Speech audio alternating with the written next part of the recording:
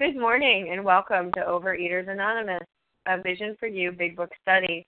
My name is Katie G, and I am a recovered compulsive overeater. Today is Wednesday, August 13th, 2014. Today we are reading from the Big Book, Alcoholics Anonymous, and we are at the top of page 118 with the first paragraph beginning with You and Your Husband. Today's readers are the 12 Steps of OA is Lois, the 12 Traditions of OA is Cassandra H., and our readers of the text are Deb W., Michelle H., and Penny C.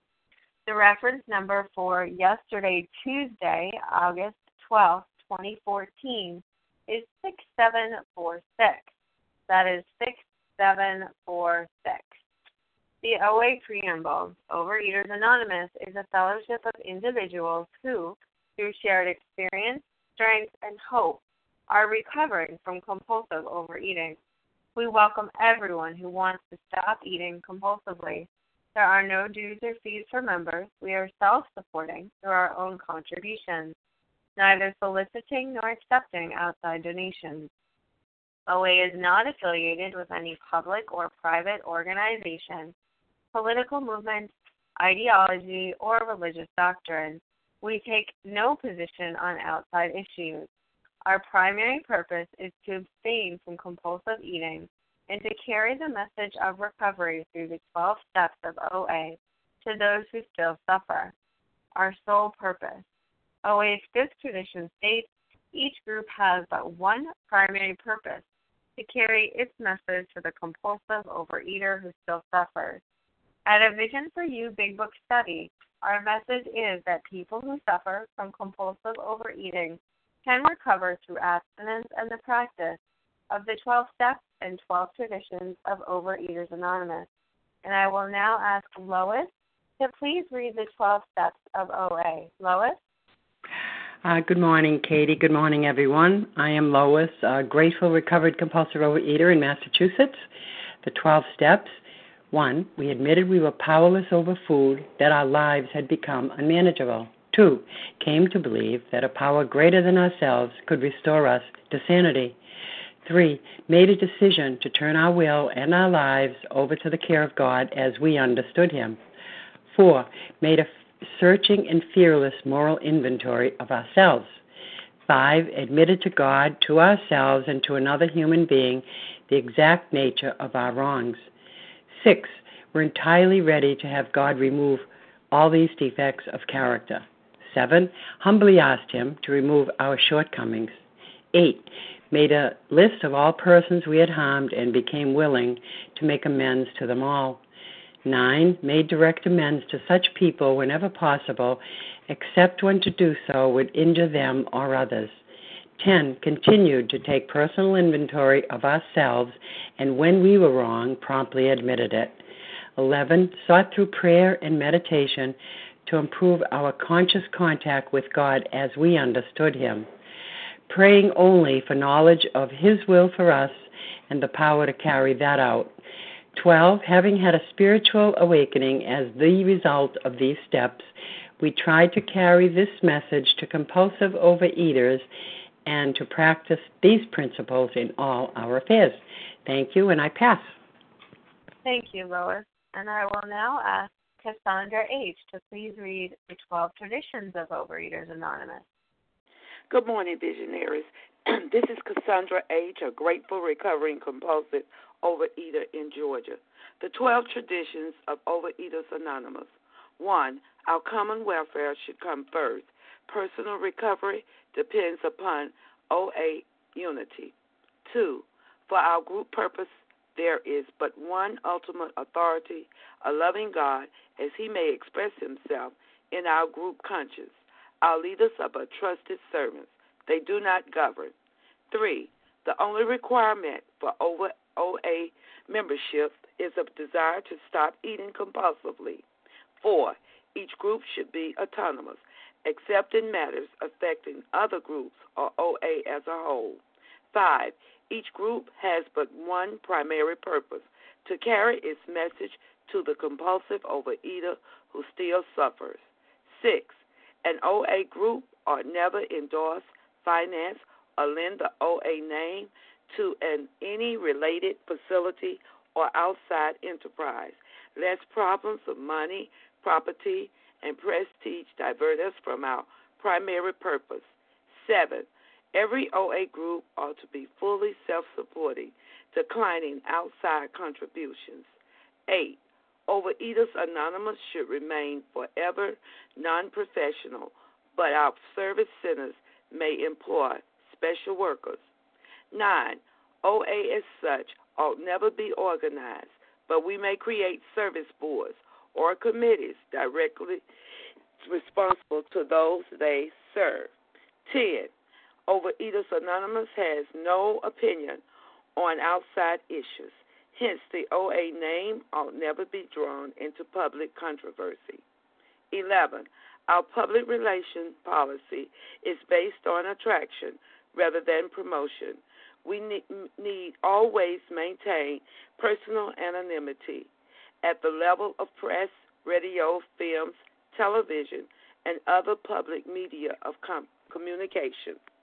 12. Anonymity is the spiritual foundation of all these traditions, ever reminding us to place principles before personalities. Thank you, and I pass. Thank you, Cassandra. How our meeting works. Our meeting focuses on the directions for recovery described in the big book, Alcoholics Anonymous. We read a paragraph or two from the literature, then stop and share on what was read. Anyone can share, but we ask that you keep your sharing to the topic and literature we are discussing, and that you keep your share to approximately 3 minutes. Singleness of purpose reminds us to identify as compulsive overeaters only. Our abstinence requirement for moderators is 1 year, and for readers is 6 months. There is no abstinence requirement for sharing on topic. The meeting does request that your sharing be directly linked to what was read. We are sharing what the directions in the Big Book mean to us. To share, press star 1 to unmute. Once you are done sharing, let us know by saying pass, then press star 1 to mute your phone. In order to have a quiet meeting, everyone's phone except the speaker's should be muted. Today we resume our study of the Big Book Alcoholics Anonymous at the top of page 118, beginning with the sentence, you and your husband. And Deb W., we'd like to ask to get us started, please.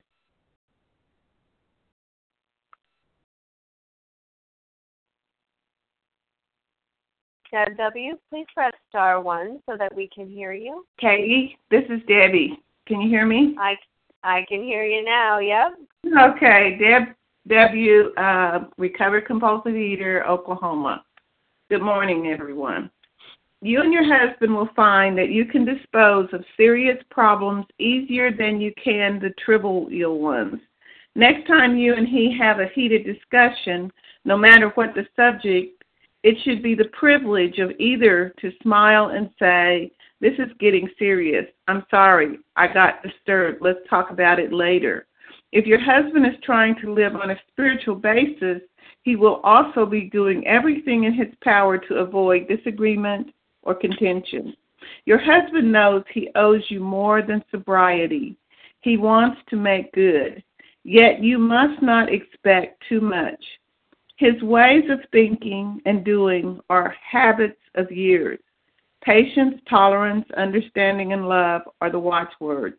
Show him these things in yourself, and they will be reflected back to you from him. Live and let live is the rule. If you both show a willingness to remedy your own defects, there will be little need to criticize each other. We women carry with us a picture of the ideal man, the sort of chap we would like our husbands to be.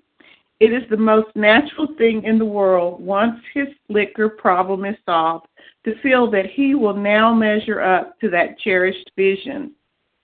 The chances are he will not, for, like yourself, he is just beginning his development. Be patient. Another feeling we are very likely to entertain is one of resentment, that love and loyalty could not cure our husbands of alcoholism. We do not like the thought that the contents of a book or the work of another alcoholic has accomplished in a few weeks, that for which we struggle for years.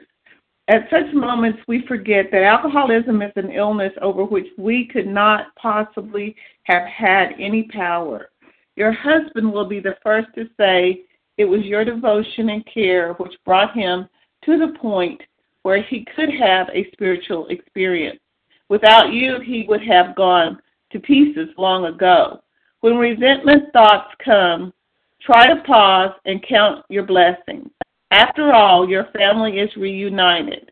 Alcohol is no longer a problem, and you and your husband are working together toward an undreamed of future. Still, another difficulty is that you may become jealous of the attention he bestows on other people, especially alcoholics. You have been starving for his companionship, yet he spends long hours helping other men and their families.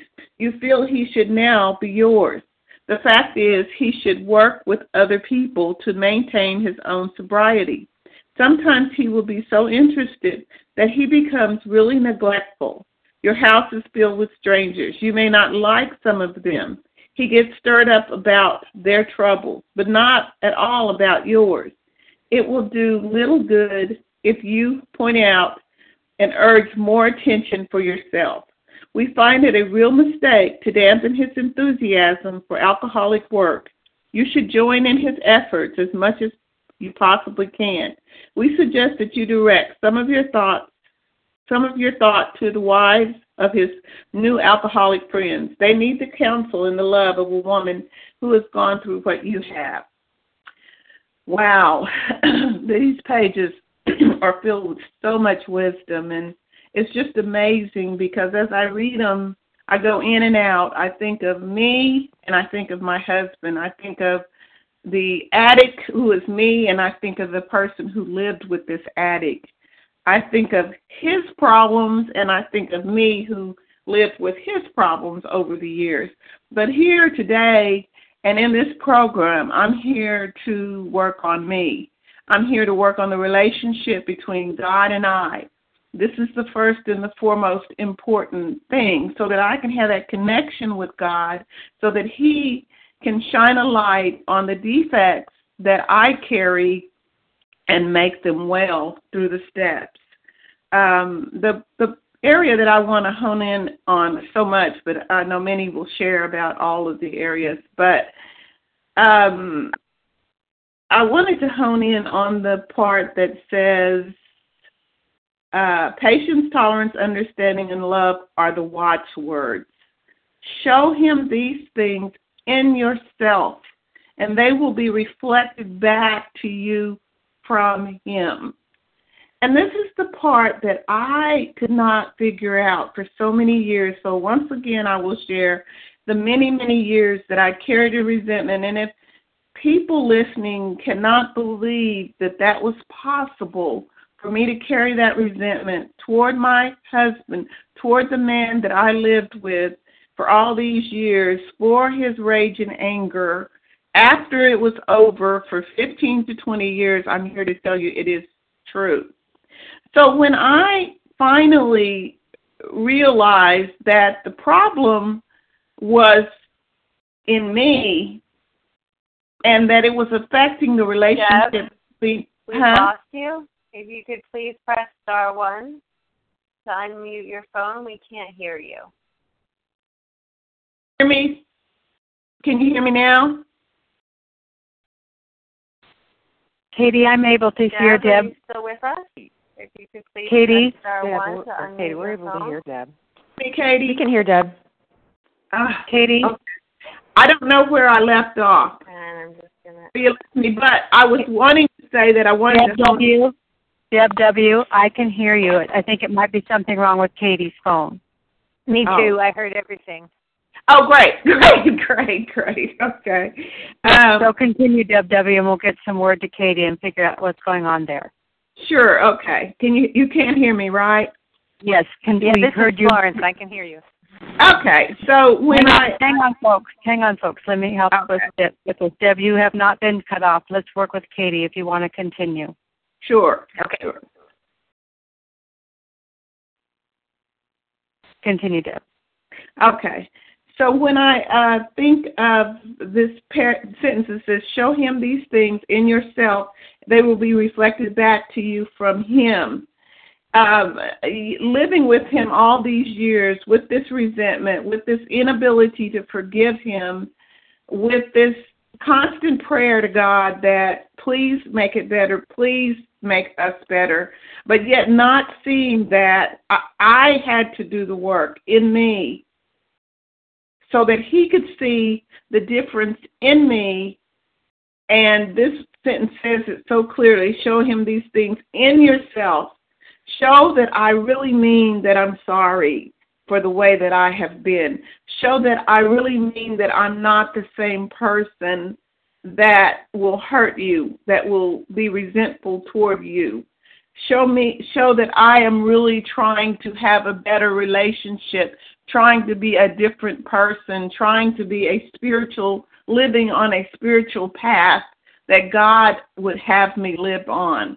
You know, at some point in this step work, as we turn the corner on our inventory, it starts looking at our defects. It starts shining a light in spite of what the person may have done to me. It's time for me to put away all the self-centeredness, the selfishness, the dishonesty that is in me. It has absolutely nothing to do with this other person, what we're getting ready to look at.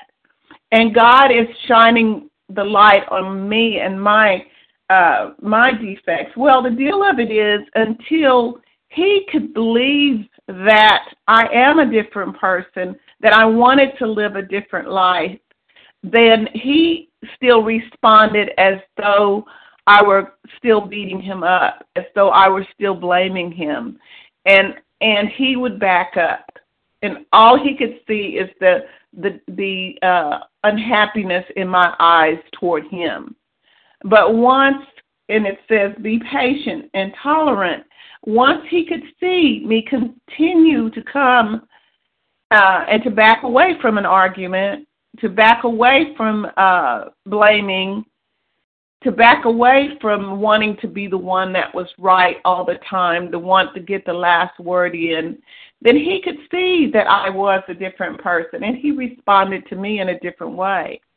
And I think I shared the other day that I was feeling down the other day, and, you know, this man who would run from me when I come toward him with something, I'd say, I need to talk about this. Well, immediately he would shut down.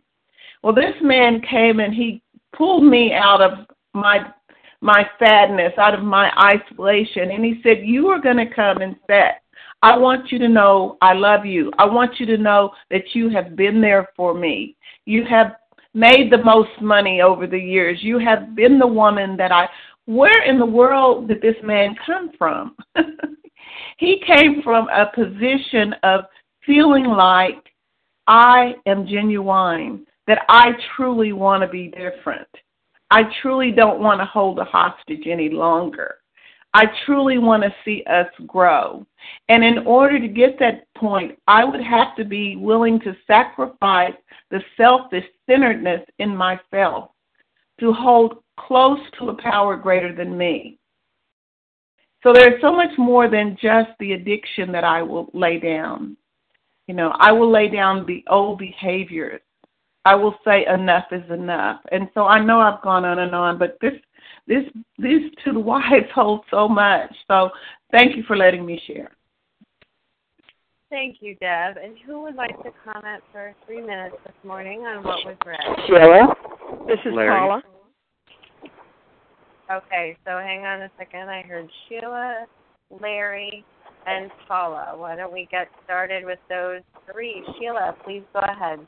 Thank you. Good morning, Sheila H. from New York, recovering a day at a time. Thank you so much for your service. Boy, this particular 2 pages is just like jumping and slapping me from one cheek to the next. From from the other side of Al-Anon and now in OA. I thought, because I hung in there, I was a good girl, and I went through so much. Boy, did you owe me. I really thought that he owed me everything for all that I had endured. And I kept him and family members hostage for years, even after doing a 4-step several times in the other program. And not until this recent time when I did it in this OA that I was able to let those old resentments go. And he doesn't owe me anything, because I really was using that like a whip and holding people hostage, The one thing I wanted to also talk about is about the difficulties when it comes to sharing me, because I was so relieved to find that I wasn't alone in my pain in my other program, that I was just totally absorbed with Al-Anon, doing everything. And even with OA, on the phone all the time, and had to find balance, that it's okay to be in recovery, it's okay to be of service, but there's balance with service, because I can obsess almost over anything and even doing service. And it was like a rude awakening when he brought it to my attention, of the time that I was spending and the hours that I was on the phone, really pushing him out again and bringing up his resentment. So grateful that we can sit down as a couple and talk about, okay, I hear what you're saying, and we had agreed to treat each other with dignity, respect, and love, and with that we keep trying every day. But these 2 pages was like so filled with so much. I could keep talking, but I want to hear what everyone else has to say. But I remember what I wanted to share the most was that it's balance even in recovery, and that our loved ones don't owe us anything after they get recovered, although I felt it for many, many years. And with that, I'll pass. Thank you. Thank you, Sheila, and we'll continue our sharing with Larry. Please go ahead. Hey, KG. Thanks so much for your service. Larry, recovered compulsive reader from Chicago. Yeah, there's a lot of good information here to the wives, to the spouse. I guess I'll zero in on. There's the part here where it talks about another feeling we're very likely to entertain is one of resentment, that love and loyalty could not cure our husbands of alcoholism. My first wife, one of 2, we spent, years together trying to work together. There was a lot of love and loyalty coming, from her. I was incapable of being able to, I really tried my best. I had good intent, but this disease, it was many years before I even understood what I was dealing with. What I was dealing with was far more powerful than me. But she showed a tremendous amount of loyalty and love, and we were actually in therapy prior to even getting married. So she, in her good sense, identified that there were some issues here, but she didn't understand them either. How could she? This was a power greater than us, and we didn't understand it. But it says, we do not like the thought that the contents of a book or the work of another alcoholic has accomplished in a few weeks that for which we struggled for years. And it makes me think of the struggle that we had for years. At such moments, we forget that alcoholism is an illness over which we could not possibly have any power. And she did, as I mentioned, there was a lot of devotion and care, and it's funny, again, years later in having had a spiritual awakening and working through step 9 and making the amends, I could finally, God had opened my eyes and given me clarity so that when I sat down with her with sincerity, I could let her know just exactly, what was going on and make those amends and then, find out what I could do. Now, one of the things for her was just the living amends that I could be that man that I am now, that I seem to be now for her daughter, my daughter, and I've tried to fulfill that since that time, and by God's grace, I've been able to do that.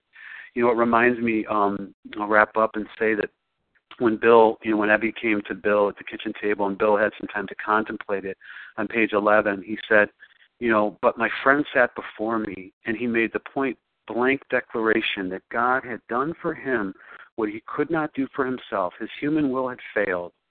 Doctors had pronounced him incurable. Society was about to lock him up.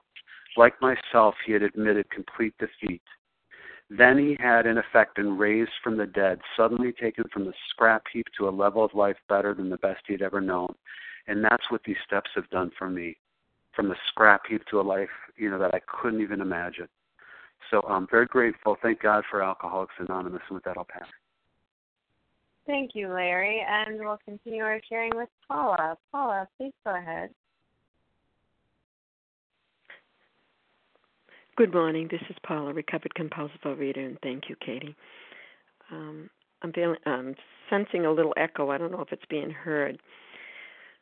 But I want to just go into this line that goes along with another line, very short, matter of fact, and the other line also, but life-changing. Love and tolerance of others is our code. And now I come here on page 118. Live and let live is the rule. So we have a code and we have a rule. Live and let live is the rule. If you both show a willingness to remedy your own defects, I can't take medicine for you and you will be better, nor can you for me. Willingness is what I bring to remedy my own defects. There will be little need to criticize each other.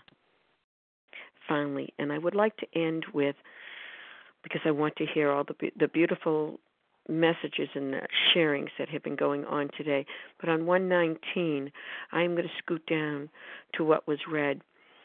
We suggest, a suggestion you say,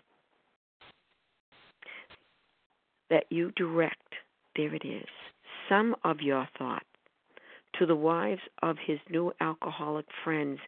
There's the multiplying. First the subtraction, and then the multiplying. They need the counsel and love of a woman who has gone through what you have. Whatever end you're on, whatever side of the coin, the need for each other and the need for giving is where recovery and being recovered stays. Thank you for allowing me to share with that. I do pass.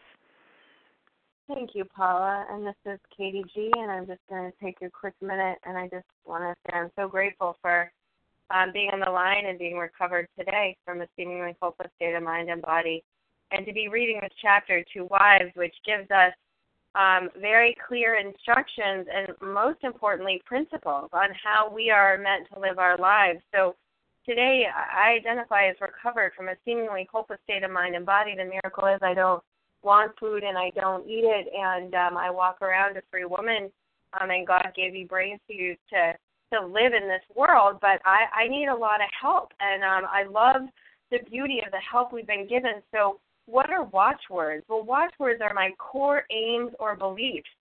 So patience and tolerance. And tolerance, I looked it up in the book, it means willingness to accept.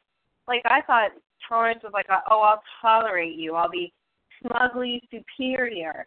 And understanding, so forgiving. And, I love how it says we women carry with us a picture of the ideal man. I'm in a relationship, and man, does that ideal man get in the way. I don't necessarily demonstrate the willingness to accept tolerance and understanding of who this person is. And what's been wonderful is I have the tools and the steps today to apply to this relationship. So when he told me, gee, Katie, 20 questions is coming up. When he said I'm asking a lot of questions in the relationship, I didn't have to fight.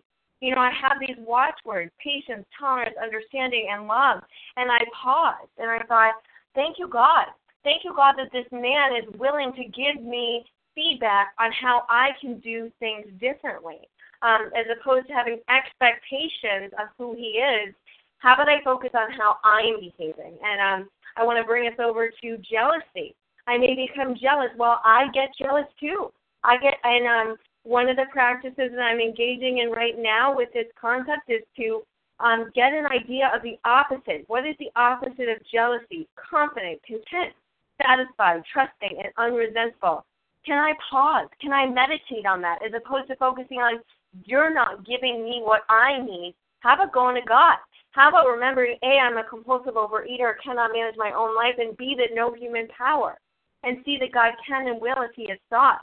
And I love how it says, you know, it will do little good for you to point out and urge that I need more attention. Well, what am I giving to this relationship? Who am I being in this relationship? And most importantly, the reminder, when resentful thoughts come, to try to pause and count your blessings. Even if I'm not spewing my resentment all over this man in a verbal way, if I'm thinking maliciously, whatever it is, resentment is the number one offender, and ultimately eating is going to be a step up from how I feel about myself. So what a privilege to learn more about these amazing principles that we're being given to live actively in our lives every day. And I want to welcome additional sharing for 3 minutes on what was read. Judy F. Leah. Okay, I have Katie. Oh, excuse me, I did it again. Judy F. and Leah. Judy, we'll start with you, please. Thank you, Katie, for your service. Good morning, visionaries. This is Judy F., compulsive overeater, recovered in Massachusetts. I wanted to look at the first paragraph. Next time he have a heated discussion, no matter what the subject, it should be the privilege of either to smile and say, this is getting serious, I'm sorry I got disturbed, let's talk about it later. If your husband is trying to live on a spiritual basis, he will also be doing everything in his power to avoid disagreement or contention. And it just reminds me again that, we learn in step 10 that we have ceased fighting anything or anyone. And on page 85, we are not fighting it, neither are we avoiding temptation, and as long as we keep in fit spiritual conditions. So that is what I keep needing to do, is that there's no fighting or argument or debating. And I find with my husband, after 9 o'clock, that we don't bring up anything that we could have an argument because we're just too tired. And we have, when things got heated up, we just say, you know what, now's not the time. Let's take some time with it. Because it's just not useful. There's no debate. And that's not how I was taught and how I can be, because I can't afford fighting anyone, and I can't afford resentment. And if I'm to live on a spiritual basis, that's not going to help, and it's on acceptance of others and to look at my side of the street. And then it also gives in these paragraphs, just as it has love and tolerance is our code to the alcoholic, to the compulsive overeater, the same with the wife. And it's this is a family disease, and the solution is the same. Patience, tolerance, understanding, and love are the watchwords. And helping others, and counting our blessings. When resentful comes up, try to pause. We learn that pause in step 11. The same with to the wife. So these principles are to live by. I had more than a food problem. I had a living problem, and those around me, I stirred up their defects. So when I get right with God, and live on a spiritual basis, those around me can live on a spiritual basis. And with that, I pass. Thank you. Thank you, Judy. And Leah. Thanks so much, Katie G., for your service.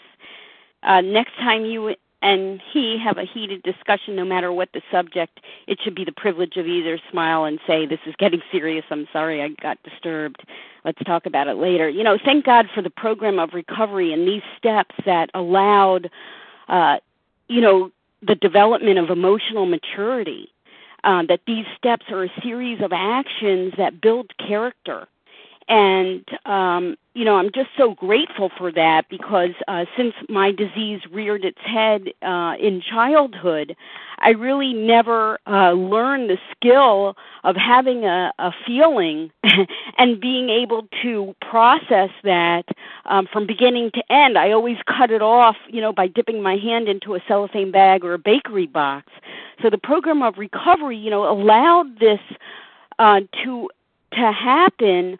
No longer did I need to be governed by emotions. No longer do I need to be on a roller coaster ride.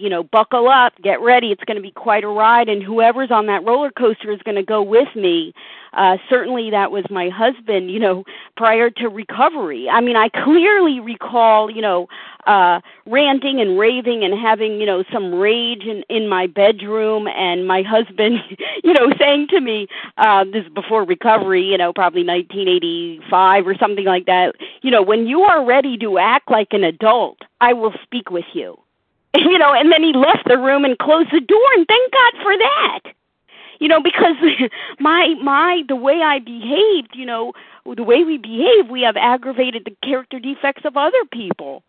So thank God this program of recovery allows us to be predictable, allows us to be governed by something higher than just my emotion. Because we each get an opportunity through this program to choose the lens through which we perceive reality. And to the extent that I choose the lens of self-centeredness, then I'm going to feel resentment and strife and, fear. But to the extent that I press into these steps and choose the lens of spirituality, then I get to feel love and empathy and harmony and tolerance and cooperation because I get to utilize these steps to process my whole life through that prism. And what an amazing interchange occurs. And so today I am able to live this way. And if I am getting, a little stirred up, I recall, because my literature has taught me, that it's a spiritual axiom that every time I am disturbed, no matter what the cause, there's something wrong with me. So I have a responsibility today. The quality of my life is up to me. I no longer have to be a victim. I have a program, I have a solution, but the spiritual life is not a theory, and I'm going to have to live it. And with that, I pass. Thank you. Thank you, Leah. And I'd like to move on so we can finish the chapter today. Michelle H., will you pick up the reading where we left off, please?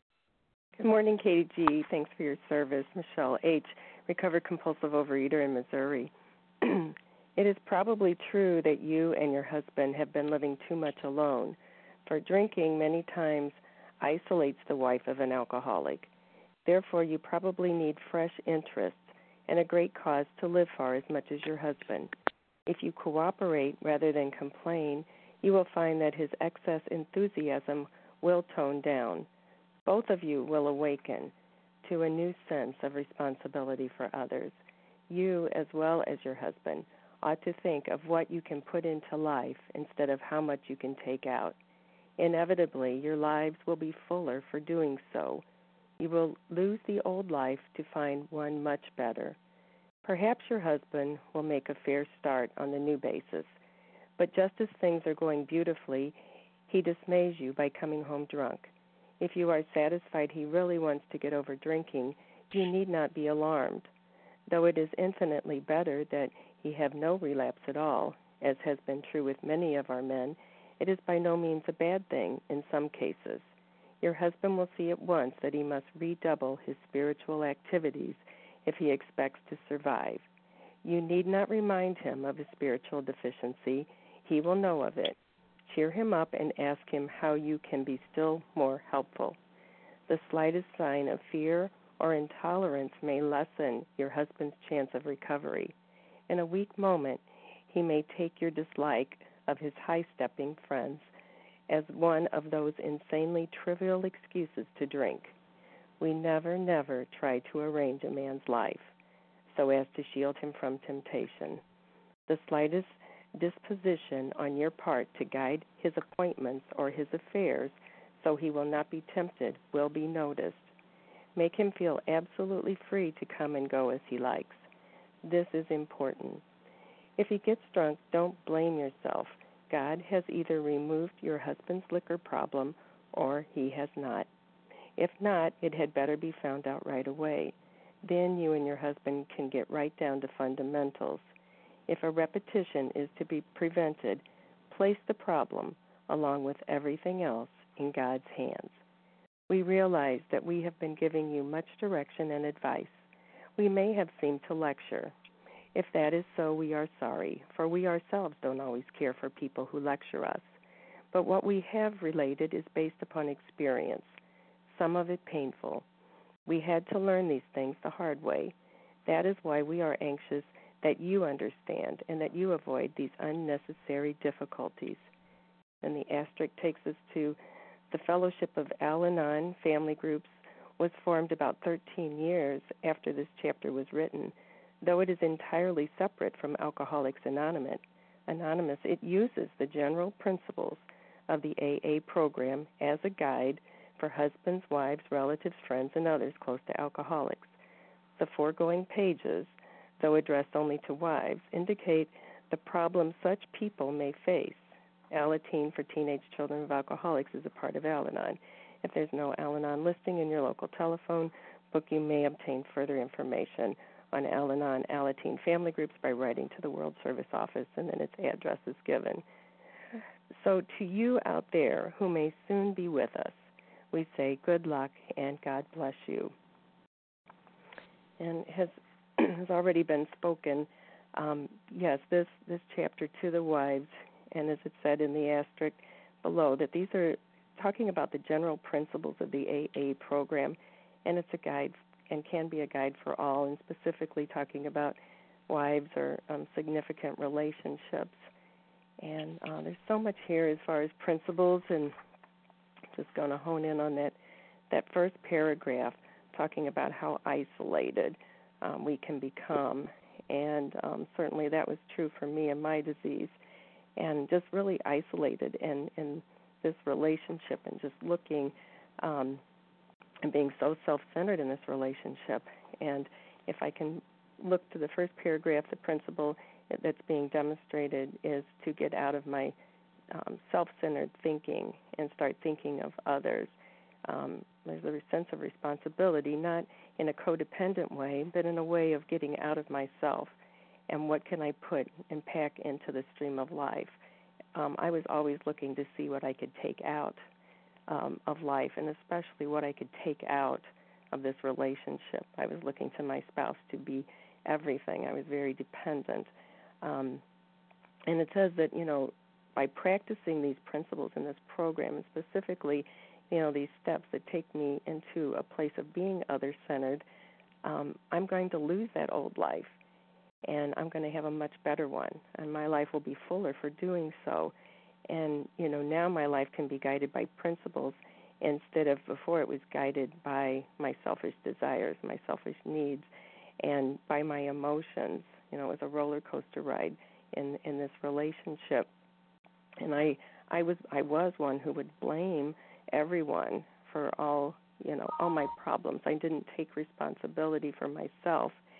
And to be able to practice these principles, the other principles I'm reminded of is, I'm not going to take other people's inventories and look to their spiritual deficiencies. I'm going to look to my own, and I'm going to look to see, when I am looking at another person's spiritual deficiency, then, I'm at a risk for developing a resentment, and I need to keep the focus on myself, and to, reminds me of the Freedom from Resentment prayer, where I'm reminded to, have tolerance of others, patience, compassion, because we're all spiritually sick, and to ask God to please help me and save me from being angry, and how can I be helpful to another person?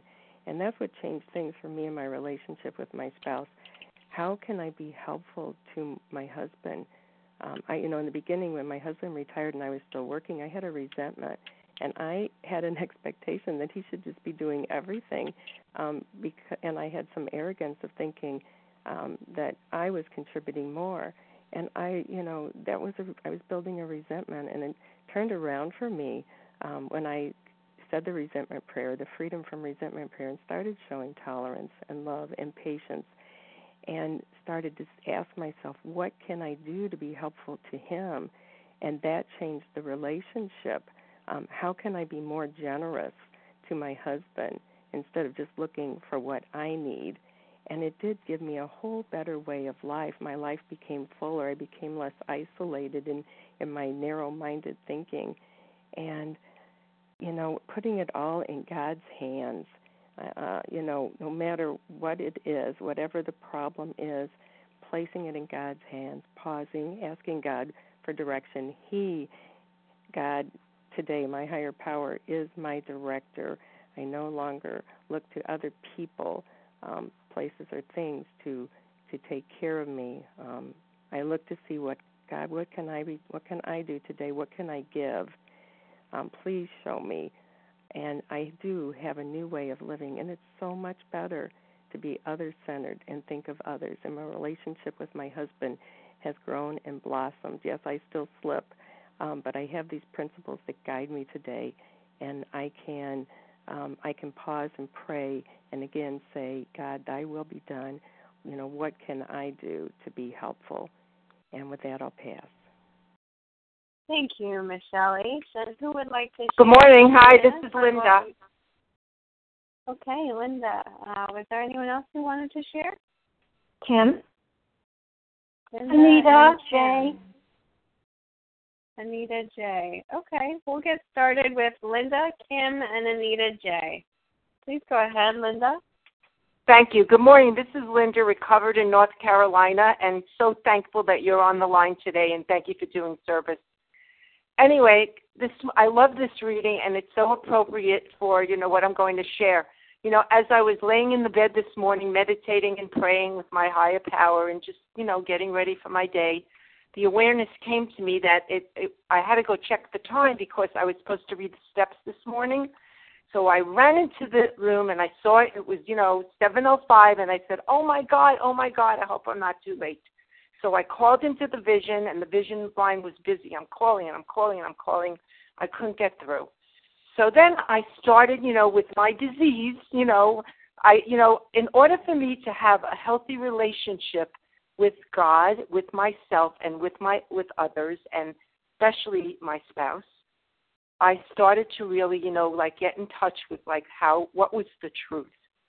So I immediately sent Leah an email saying I was sorry that I was late and I couldn't get on because they were already reading. And then I started saying, I'm just, this is it. I already told Leah that I wasn't going to, read the whole thing. So I'm not going to go on into details. And then I was restored to sanity. And, I wanted to, say I'm really sorry. And sorry is not a board game. I'm going to put this into practice. And next week I'm going to set my alarm earlier.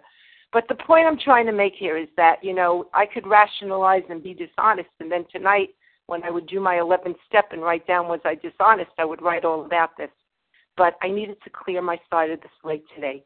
And that will help me be in a better relationship with God, myself, and with the people that I maintain my day with. So I just wanted to share that honesty is a very important component of my program, and I just wanted to clear my side of the street today. And next week I will set my alarm, and I will be there for the 12 steps. And thank you again for doing service. I appreciate you. Bye. Have a good day. Thank you, Linda. And we'll continue the sharing with Kim. Kim, please go ahead. Good morning, Katie. Good morning, all. My name is Kim G., and I'm a recovered compulsive overeater from South Jersey. I'm going to pick out a couple sentences here. It says, we never, so I guess if they say never twice, it's important. We never try to arrange a man's life so as to shield him from temptation. If he gets drunk, don't blame yourself. God has either removed your husband's liver problem or he has not. Get right down to fundamentals. If a repetition is to be prevented, place the problem along with everything else in God's hands. So, we're told back on page 24 that we're beyond human aid. And how many times when I was starting my new diet or even an Overeaters Anonymous, I would start my new abstinence, and I would tell my family they had to rearrange their life so I could feel comfortable. I would blame my family when I would go to their family functions that they would serve food that I couldn't have, and how dare they. My program was basically arranged on other people had to arrange today. We're rehearsing for Friday. Can I be heard? Yep, we can hear you, Kim. Okay. So I was always looking towards others to control my outside environment, right? So this is what the wives are being told. The wives are being told, you can't control your husband's outside environment. The God has either removed your husband's liquor problem or he is not. Because these are gentlemen who have walked through the steps, and the wives now are worried that they're going to go back. They're walking on eggshells. They're saying that they can keep their husband sober, and they're letting them know that they can't. Where does my sobriety come down to? It comes down to my connection with God, not my connection with other people. And I think this is also a very good lesson for those of us who are sponsors. Because I know for myself, for many years, I tried to control the environments of my sponsees. I told them who they could see, who they could not see, what restaurants they could go to, what restaurants they couldn't go to.